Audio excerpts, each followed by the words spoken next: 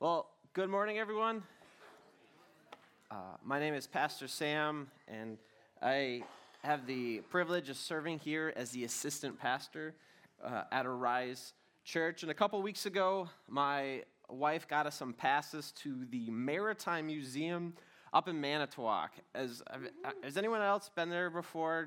Okay, there's actually quite a few of you. Okay, really cool place, Maritime Museum, all about boating and on Lake Michigan and stuff. But the really cool piece, the main attraction, why people like to go there, is a World War II era submarine. And you can walk on it, you can crawl through it. It's pretty neat, it's pretty cool. Apparently Manitowoc made 10 submarines during World War II, and they won awards for its quality. But the submarine that is there is made in Connecticut, so I don't really understand the quality if none of them made it back to Manitowoc. I'm not sure how that works out.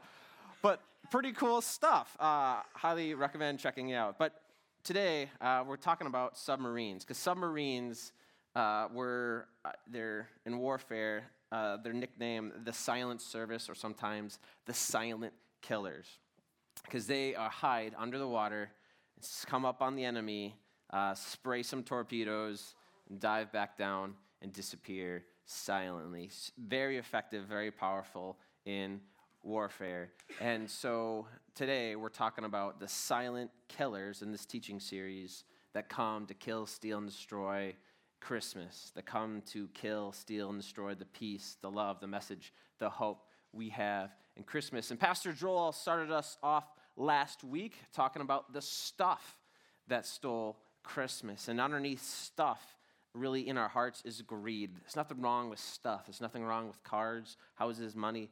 But it's when that stuff has us.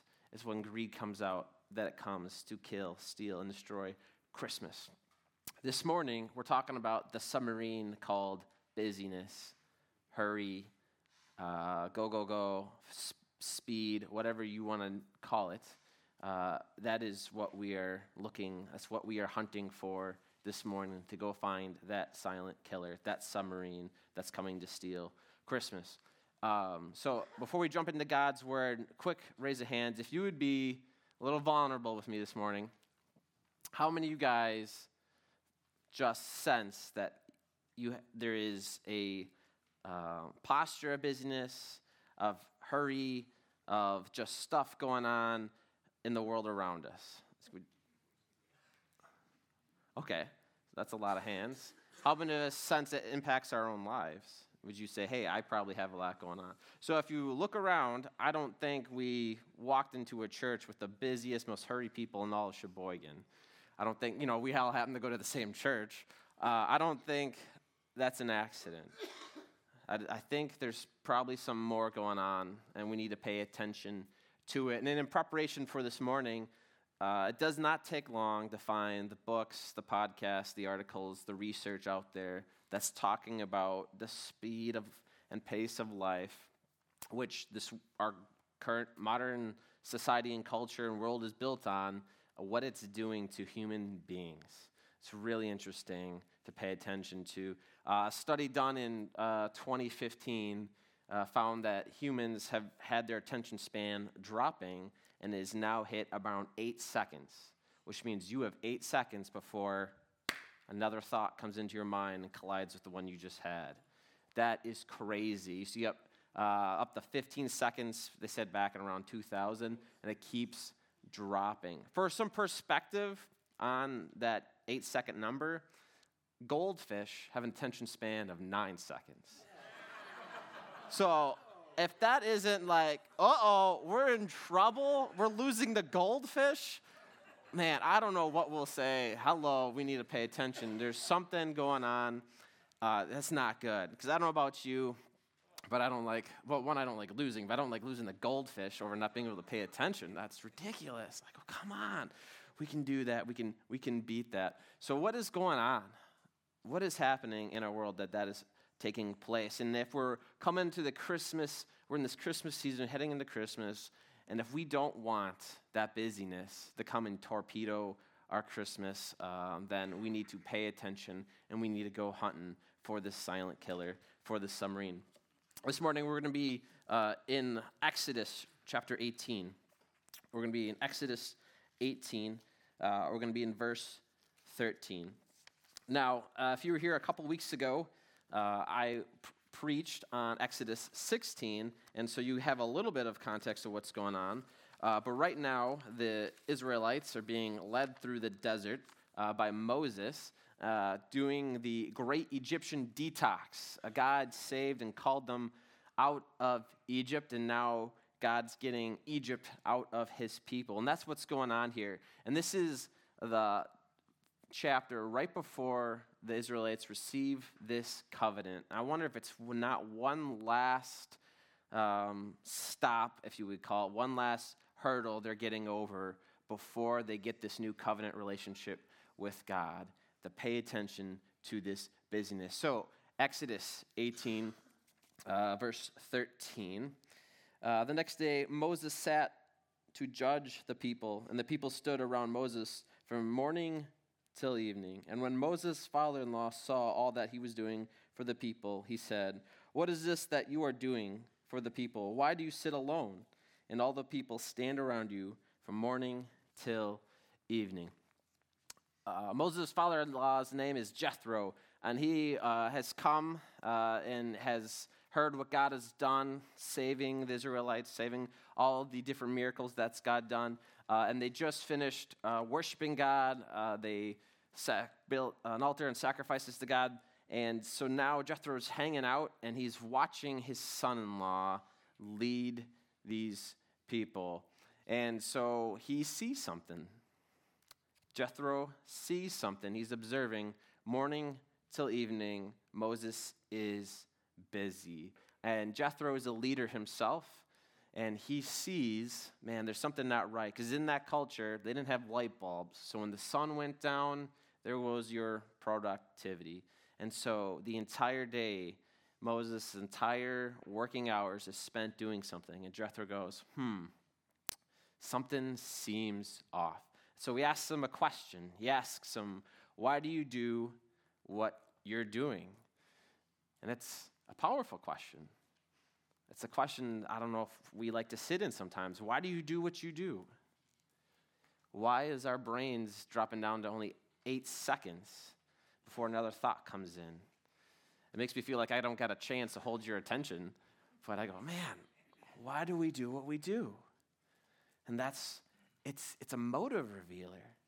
When we ask questions like this, it takes us out of the surface of the situations take place, and it forces us to go into the depths. It gets underneath the surface. And that's where Jethro's going with Moses. He's trying to look for that submarine. He's taking Moses and say, let's go into the depths of what's taking place. And this is Moses' response. And, Moses said to his father-in-law in verse 15, because the people come to me to inquire of God, and when they have a dispute, they come to me, and I decide between one person and another, and I make them know the statutes of God and his laws. So on the surface, Moses is trying to be a good leader. He's just trying to take care of the people. You know, if you read in the previous couple chapters, there's some grumblers in this crowd. There's some people that I don't know if we get along with very well. And so he is out here being a peacemaker. He's trying to get them at least being able to live and be a community. He's doing the best he can with what he's got. But when we start to peel back the layers and we look into the surface of what Moses said, we can find some things. Because how much is he talking about I and me? Quite a bit. All of a sudden, everything is pointing to Moses and what he does. And it's become a very self-centered moment, a very self-centered leader. And I go, how did that happen? It's interesting, some of the models Moses saw for his leadership. In Moses' life, he spent the first 40 years living in Pharaoh's household. What kind of leader is a pharaoh? A king. It's about power and control. I don't know if you ever closed your eyes and you thought about the mental picture of Pharaoh. Isn't he always have a stick? And he's always lording it over people. It's about control. It's about what the Pharaoh says, what the king says. And I think that's what Moses saw. But I don't think Moses wants to be that kind of leader. Because the next 40 years of Moses' life, you know who he hung out with? Sheep. He hung out with Jethro. He actually ran away from Egypt and hung out with Jethro, married his daughter, and became a shepherd. Totally different type of leader. And so I don't think Moses wants to be the controlling leader, the one that everything hinges on whatever he says. Yet, here he is. This is what I'm doing. People come to me. All of a sudden, without realizing, I wonder if God's trying to get a little bit of Egypt out of Moses that's still hanging on by a thread. And God wants to show Moses something about busyness and hurry and leadership. Why is he doing what he's doing? I don't know. He got caught up into something. Because it's really interesting. The next chapter is they receive this new covenant with God, that God is going to make them a holy nation, a nation of priests for all people groups and all nations. And he's going to make this covenant with these people. But this huge pivotal moment, before they receive it, this story takes place. And I wonder, before we receive this huge mission and task, God's not interested in what we can go do for him. I wonder if God's got something else in mind. And that something else is causing us to be busy, to be hurried, to be addicted to the speed of a fast-paced life. Corrie ten Boom said this: if the devil can't make you sin, he'll make you busy. Wow. If you've hung around me enough, you'll probably hear me say that. If the devil can't get you to sin, if those sin he's put in front of you, those temptations, he can't get you to fall for it, he's going to try a different tactic.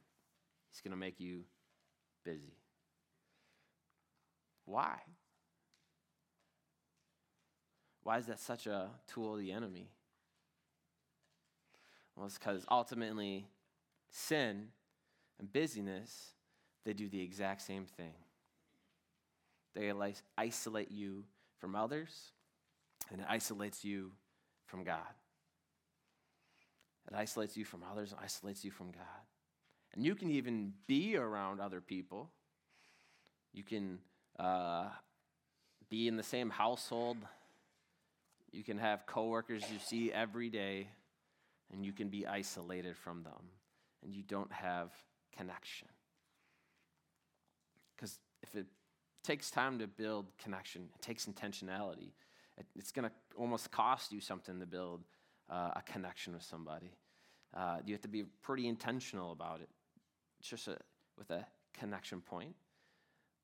And if you don't put that intention forward, you don't really build connection.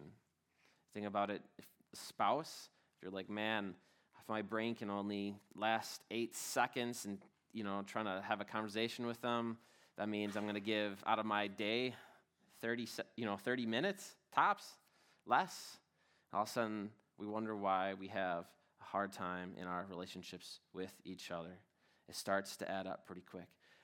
And it goes against our relationship with God, because like our relationship with a spouse, takes intentional work to stay connected.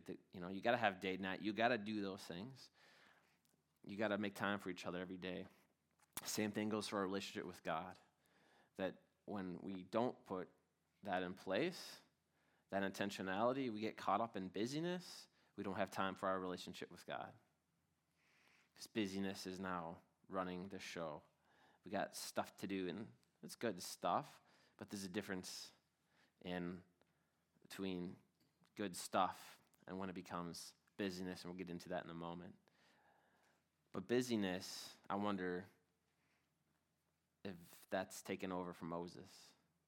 And Moses, from sun up to sundown, has neglected one of his most important relationships. I don't know. but it kind of looks that way for a moment. So this is Jethro's response. He's found the submarine, the busyness that is wreaking havoc on Moses. In verse 17, Moses' father-in-law said to him, "What you are doing is not good. You and the people, what you're doing is not good. You and the people with you will certainly wear yourselves out, for the thing is too heavy for you. You are not able to do it alone. Now obey my voice, and I will give you advice, and God be with you." So instead of calling him an idiot or whatever, dum-dum he wants to call his son-in-law, he doesn't do that. Jethro speaks love into Moses' life. He speaks kindness into his life. He speaks grace and he speaks truth. He gives him grace and he tells him, the thing you're doing is hurting you and hurting the people around you. It's the kindest thing he could tell someone. It's the kindest thing you can tell somebody when you see them hurting. I see what's going on in your life. What you're doing is hurting yourself. And sometimes we like to pat ourselves on the back and say, man, but I'm helping other people, right? I am doing the thing I'm supposed to be doing, right? And we don't see the cost of what's really having. That if it's hurting ourselves that bad, ultimately it's hurting the people around us because now they don't really get us, they get a fraction of us. And the kindest thing Jethro could say to him is, the path you're going down is not a good one. It's not just hurting you. It's really hurting the people around you. He gives them so much grace. But then he doesn't just give him grace and be like, man, the path you're going down, that doesn't look good, and it's hurting the people around you, so good luck with that. And he speaks truth. He tells them that God is in this with you. I think that's the first thing we forget when we get wrapped up in business. It's the first thing that seems to go is our mindfulness and our posture that, oh yeah, God is in this with me. Whatever I am engaging in, whatever I'm leading, whatever I'm doing, whatever I have on my plate, that God is in this with me, and that is where I need to start, and that is where I need to anchor myself, and that is where I need to be reminded of. So before Moses gets correction, he receives love. I think sometimes before we dive into correcting other people around them, we maybe need to start with some love and speak grace and truth in each other's lives. Now we can have a right relationship where we can receive some correction.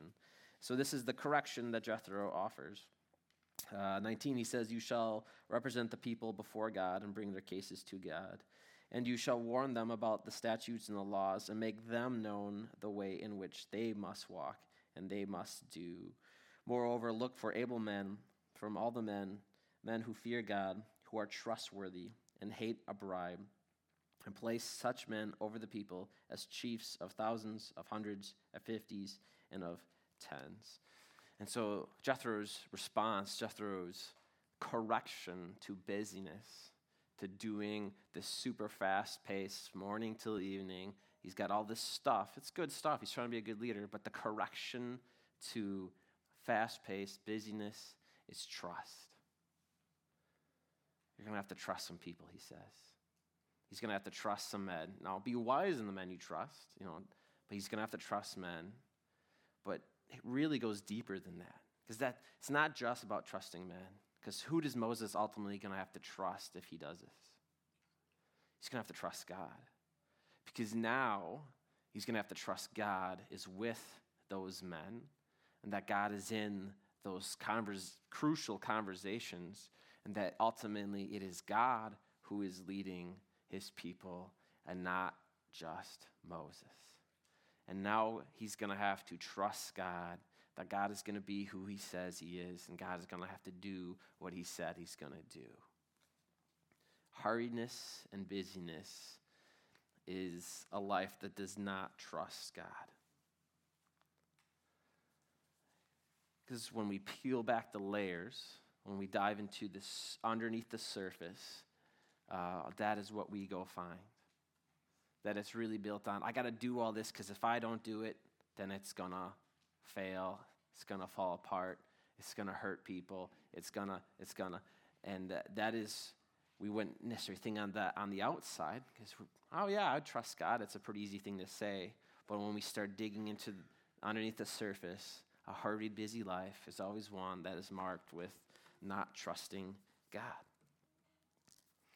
And I wonder where does some of that come from? What is that buried in? That if I stopped something, that if I changed my life a little bit, that if I slowed down, what would happen? What are some of the things that it's buried under? What voice comes up when it says, man, if you stop paying attention to that, then it's going to cost you something? That people are going to call you unreliable. They're going to reject you. Or if you lived a life that's not marked by hurry and busyness, you'll be insignificant. You won't achieve much because you're not going to get anything done. Or if you slow down or weren't busy like you are, then you will lose money. Your family will end up in the streets. Whatever it is, there's just so many layers that starts getting piled on that busyness because it says, oh, this is a good thing. I need to do this. I need to do this. I need to do this. And it goes, and all of a sudden we have just a pile of things we hide under. And I don't know if it's the world we live in, because we all said it's going fast. It's really interesting when we take and pause and look at the culture we live in. We live in a digital economy, which means the currency of a digital economy is human eyeballs. They sell it by the pallet and not physical human eyeballs. It's your attention that they are selling. See, this is God's platform, but if this was my platform and I can get you to pay attention to it, I can get people to give me money so they can put stuff on my platform. And then the more people I have, the more money I can get. And so what starts to happen is I need as many eyeballs on my platform on what my thing is, so people will give me more money so I can get more eyeballs, and it just cycle continues. And the easiest number way, not hard at all thing to do to get eyeballs on a platform is to push and sell fear. That if you're not paying attention to this, you're going to miss out. That if you're not looking and paying attention to this, then something bad might happen and you're going to be the one who will not know about it. And so that starts to get fed into us. And now, I'm not anti-technology. I don't think that's bad, but I go, man, I don't know if we're paying attention to some of the messages we receive. And I don't care if it's social media, news, whatever. Most of the economy is driven right now is by saying, you need to look at this. You need to pay attention to this. And if you don't, something bad is going to happen. And I wonder if that's not why we live in a world that just seems to increase its speed and its pace of life and its hurry and its busy. It's because we're not really paying attention to what it's doing to human beings, to people, to what's it doing to our souls. And so it causes us to pause. Why do we do what we do? You show me a life marked with busyness and hurry. You're showing me a life marked that doesn't trust God a whole lot. And that's something tough to wrestle with. So, if greed is the silent killer of stuff that stole Christmas, it's greed that steals it, then it's going to be fear is the silent killer, really, in that busyness that comes to kill it. But what happens, though, if we trust God? What happens, though, if something changes? This is what 23 says. Jethro says, he goes, if you do this, God will direct you. You will be able to endure, and all this people also will go on to their place in peace. It is trust that leads to peace. I think often that we ask for peace all the time. We pray for peace, and it's a good thing. We should pray for peace.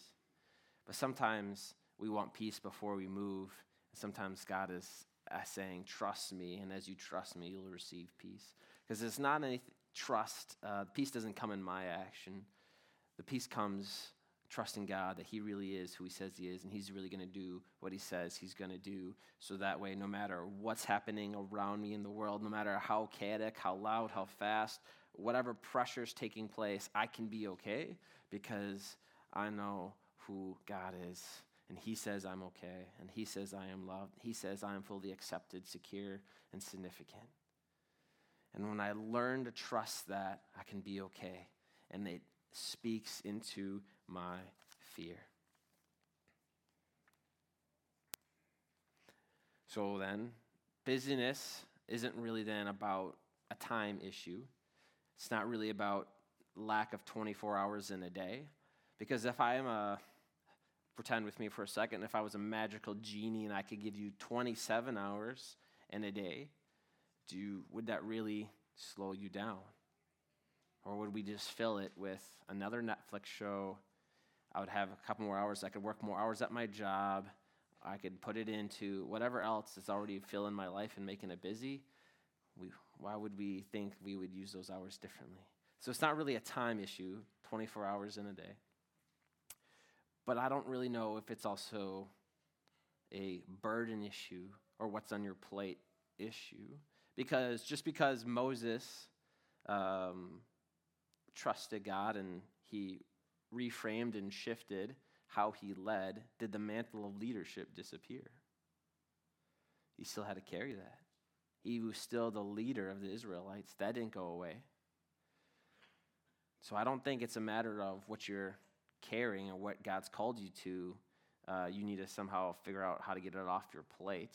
Because if God's called you to be a parent, it's not like, sorry, kids, you're going to have to feed and clothe yourself. I got to spend time with God, and that I'm just going to drop that. If God's called you into your place of work, you're not just going to be like, sorry, boss, can't come in tomorrow. I need to slow down and spend time with God. And I don't see God inviting us to do nothing. I don't think slowing down is a nothingness. I think it's a shift. It's reframing. Pastor John Ortberg said this about hurry. Hurry is not just a disordered schedule. Hurry is a disordered heart. It's not just about the things that fill your time, your day, your calendar. It's about what's really ultimately filling your heart. It's about hearts that are not ordered around trusting God. So why do we do what we do? I wonder if it's not because our hearts are ordered around the wrong things. And we need to start paying attention to the things our hearts are ordered around. Because if we have busyness and hurry pulling us into something, it has nothing to do with out here. It has everything to do with what's happening in here. And we need a new vision, a fresh vision of what an unhurried and unbusy heart looks like that's ordered around who God is, trusting him that he is who he says he is, and he's going to do what he says he's going to do. Because it starts to feel a little overwhelming all of a sudden when we start to dig into the depths of this and wrestle this out. And we need a new vision of what that looks like. I think one of my favorite visions of what a heart ordered around a non-hurried, a non-busy, trusting in God person looks like. It looks like Susanna Wesley. How many of you guys have heard of Susanna Wesley? All right, I got like 6 of you. Yes, all right. How many of you guys have heard of John and Charles Wesley? Okay, a couple more hands. Okay, this is good. So John and Charles Wesley were some of the leaders of a very famous movement in church history. It's called the Great Awakening, where the Holy Spirit came down. So many people came to Christ. It was one of the most powerful movements in church history. And John and Charles were some of the key leaders in this movement. And the key leader in their lives was their mom, Susanna Wesley. Susanna Wesley was the youngest of 25 or 24, I'm blanking on that. It's one of those two. So she kind of grew up in a little bit of chaos. She had married, and they had 19 babies, only 10 survived because 1700 medicine wasn't that great. She was married to a pastor, and he made so little on his salary that he had to take a second job as a chaplain on a ship, and so sometimes he'd be gone for months on end in his chaplaincy. And so can you imagine the struggle of everyday life in 1700 where money is tight, you got mouths to feed, and just the chaos of the world you live in and the trauma you've been through. And so Susanna, though, was a heart that was not hurried, was not busy, and was centered on who God is, even though she had all that pressure on her to manage a household, to keep people fed, all that stuff.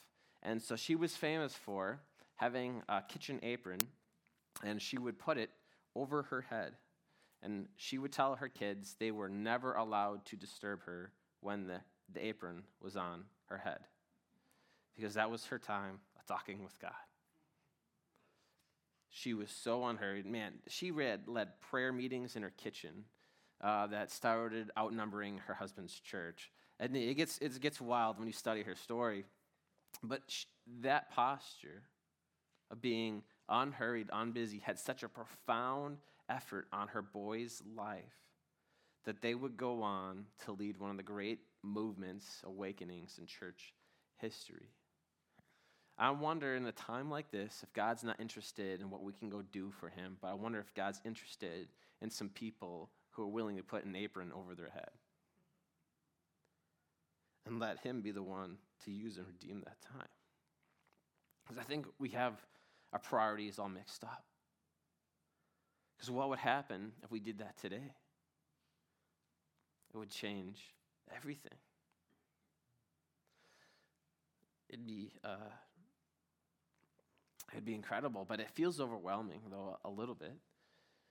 Because how in the world are we supposed to stand against the giant cultural machine that is shaping us and forming us into people with attention span less than a goldfish? We need some hope. And so this is what Ephesians 5:15 says. It says, "Look carefully then how you walk, not as unwise, but as wise, making the best of the time, because the days are evil." Carl Jung, the famous psychiatrist, in studying what hurry does to human beings, said that hurry is not of the devil, hurry is the devil. And so if you give me a little bit of creative freedom here, maybe we need to read that. Look carefully then how you walk, not as unwise, but as wise, making the best use of the time, because the days are hurried. They're busy. They're full of the wrong things. So what does it really mean then to walk carefully? What does it look like to be wise? Who are we looking to teach us and show us how to do that? Because that submarine of busyness is buried. It's hidden. It doesn't want you to know it's there. That's why Satan loves using this tool, is because we're so not looking for it. We're looking for that big sin. I'm not going to give in to, and we're so caught up in other stuff that he like sneaks it in. It's quiet. And so if we're not careful, if we're not wise, it's going to catch us. And it's going to steal and rob us from Christmas. So how do you walk carefully? How do we be wise in this? And I think it's really the gospel of just coming to Jesus. I know that sounds like a Sunday school answer, but this is what Matthew 11:28 says. He says, "Come to me, all who labor and are heavy laden, and I will give you rest. Take my yoke upon you and learn from me, for I am gentle and lowly in heart, and you will find rest for your souls. For my yoke is easy and my burden is light." So Jesus came, born, which is what Christmas is all about. But he lived a perfect life, died on the cross, paid our penalty for sin, rose again so we can have right relationship with him. And he's not just a get-out-of-jail-free card, but he wants to invite us to take upon his yoke and learn from him. The gospel message is not only are you saved from sin, but now you are saved from, really it starts to save you from its effects of sin on your life. That God will start to shape you and form you, not from what the world says or what sin says or what the enemy says, but into what he says. I wonder if we're going to be a church marked by hearts that are unhurried, unbusy. We're going to be need a church that is marked from learning from Jesus. Because I don't think I can. I know for a fact I don't got a chance of being a person who's marked by an unhurried, unbusy heart and unbusy life if I'm doing it in my own power. It's just not going to work out very well for me. I wonder what that begins to look like. And so that is where Jesus is meeting me most in my life, learning how to learn from Jesus. And if you study church history, often they're called spiritual disciplines. They're practices of the way, whatever language you want to use. They are ways to invite us into something different. Pastor Joel challenged us last week that you want to combat greed, be generous. Practice generosity. And I go, man, if you want to combat fear and you want to combat a hurried and busy heart, then practice presence, slowing down. Practice placing yourself. We're going to have to trust God to make up for the differences in your life. So one of the ways that I'm trying to practice this, I'm not here to tell you how great and awesome I am.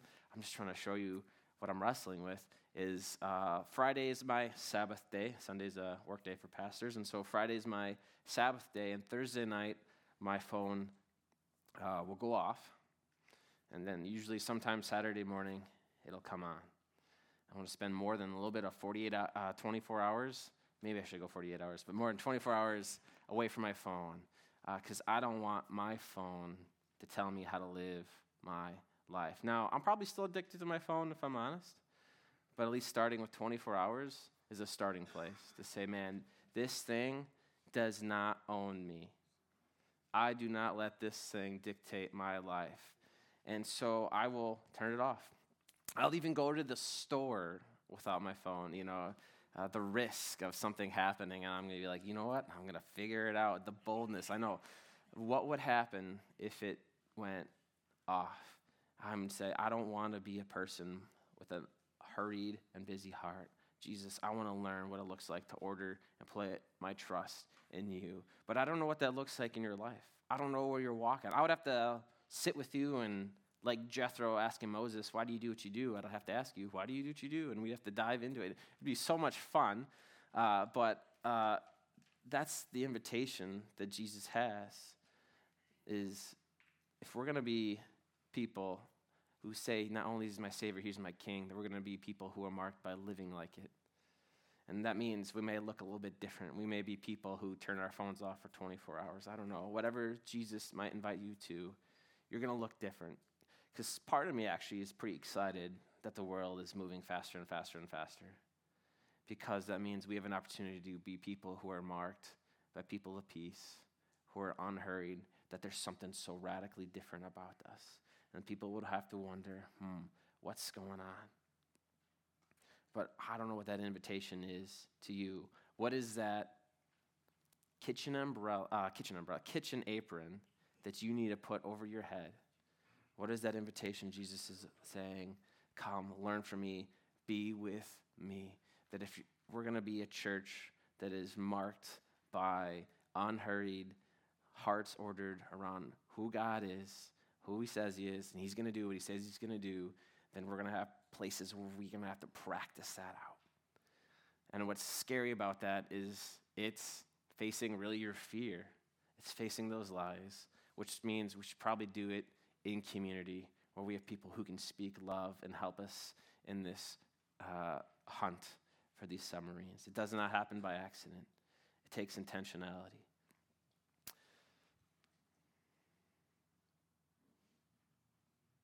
Any questions? I just covered a lot of ground, I know. But I think this is too big of an issue for us to just skim right over. I think in studying this, I think, Pastor Joel, you and I could preach on this for like a year straight. There's that much out there about needing to be people who are unhurried.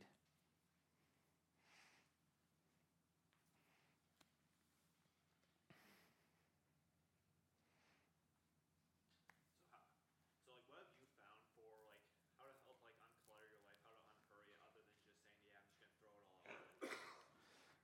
Because that's the hard. Because when you got all this stuff, it's hard to say that. It's like, okay, these are the responsibilities that maybe unwisely chosen, but it's what you have. Yeah, so question is, okay, so how do you not take everything off your plate and say, I'm just going to do nothing, but how do I Start to rearrange it? It's what, you're not going to like my answer, but that's what takes asking Jesus, what are my priorities and what do I need to do? And he'll begin to show you. Because often it's things we can't see. I don't think Moses fell into that busyness on his own. I think that happened a little bit over time, and that sometimes we need wise voices to come in and say, man, what do we got here? And start sifting through that kind of stuff. And so I think that's where it's going to take, is to actually sit in that question. Why are you doing what you're doing? And ask some compassionate curiosity questions and have people who can speak into that. Because I think it's really hard to do it on your own. I would love to say, man, you can go do this by yourself. I really don't think you can. And I have men in my life who I look to who speak into this, who challenge me every month on how I'm doing with my presence with Jesus. And they ask me hard questions that I don't sometimes like being asked, because I know, they're going to get me on this one. But I humbly submit to that, because I don't want to be caught up in anything else. I just want what Jesus is inviting me to do. And so it's going to take building those relationships. Now, it may take 1, 2, maybe a home group or, that you have in your life, but that's really where that begins to take you down. Any other just last, I want to practice what I preach, so I don't want to leave this moment. Don't you think that we all just need to learn to say no? All this hurriedness, in my opinion, can be self-imposed. We don't look at what's really important. We're self-important. We don't want to miss anything. We're tied to that phone because, oh my gosh, somebody wants to talk to me. Well, what did we used to do when you didn't have cell phones? You had to wait till you got home and you had to look at your answering machine if somebody wanted you. Some of this is, like I said, to me, it's self-imposed. It's, disconnect, pull the plug on things, turn things off. Just get in the moment. Yeah, so I agree with you, but I've wrestled with this because I've gone that direction. Because why don't we just, you can go to the extreme, which I don't think you're saying, of we're all going to become Amish and we're going to cut off from the world. There's that balance. And so one of the questions that I've found the Holy Spirit convict me of is, am I interruptible? That if he says, hey, I want you to go talk to that person. I know you planned on doing this afternoon, but I need you to go over here. Am I available for God to disrupt me? And so that's why I think this takes practice, and that's why I think it's done in community. I think you're right. It is, well, what do I need to say no? And when is the Holy Spirit telling me, no, I need to disconnect? And when is he saying, actually, no, I need you to disrupt your entire day because I have something for you to go do over here? Yeah, good. Sam. Yes. You know what I think? I think when we realize that life is not about us, but everybody that's passing through our life, we can get our focus off ourselves and onto others.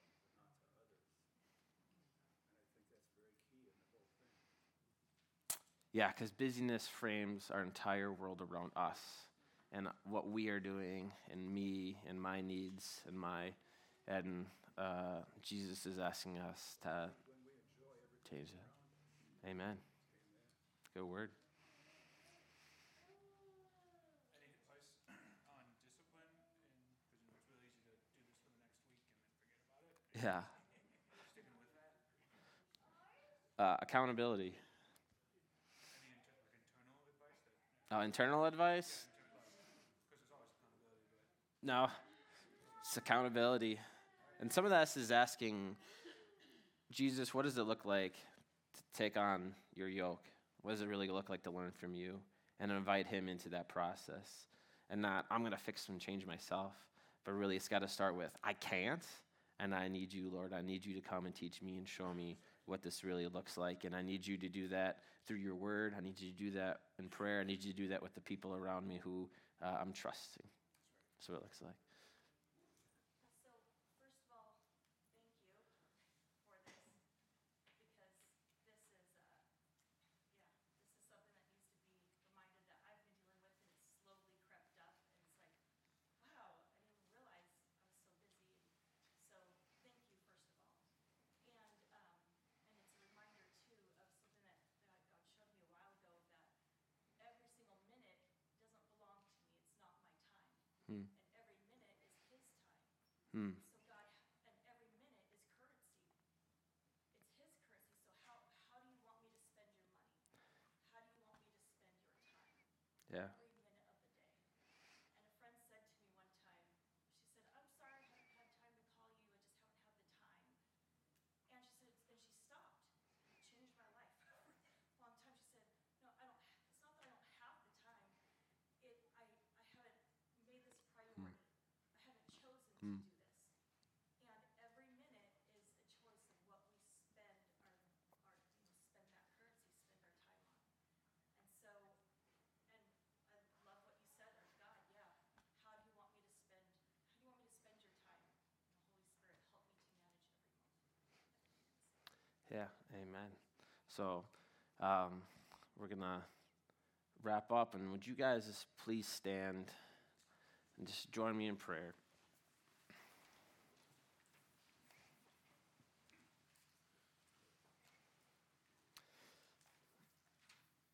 Lord, we come and we confess our need for you,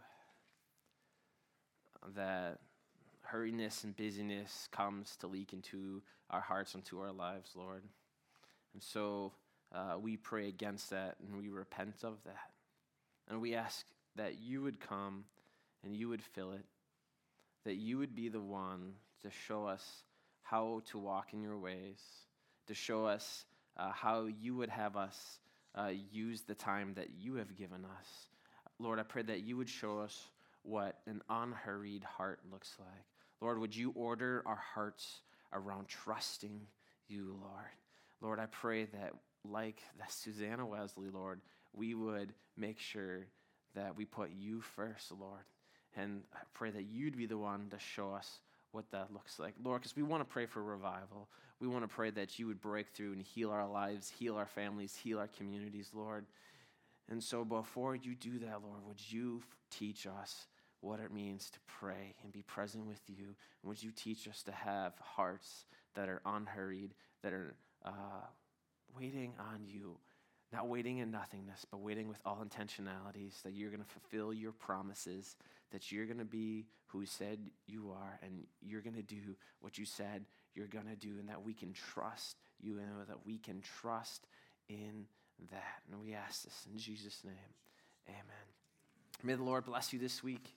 May he fill you with his peace and his joy, and may you be a light into the world. Have a great week, church.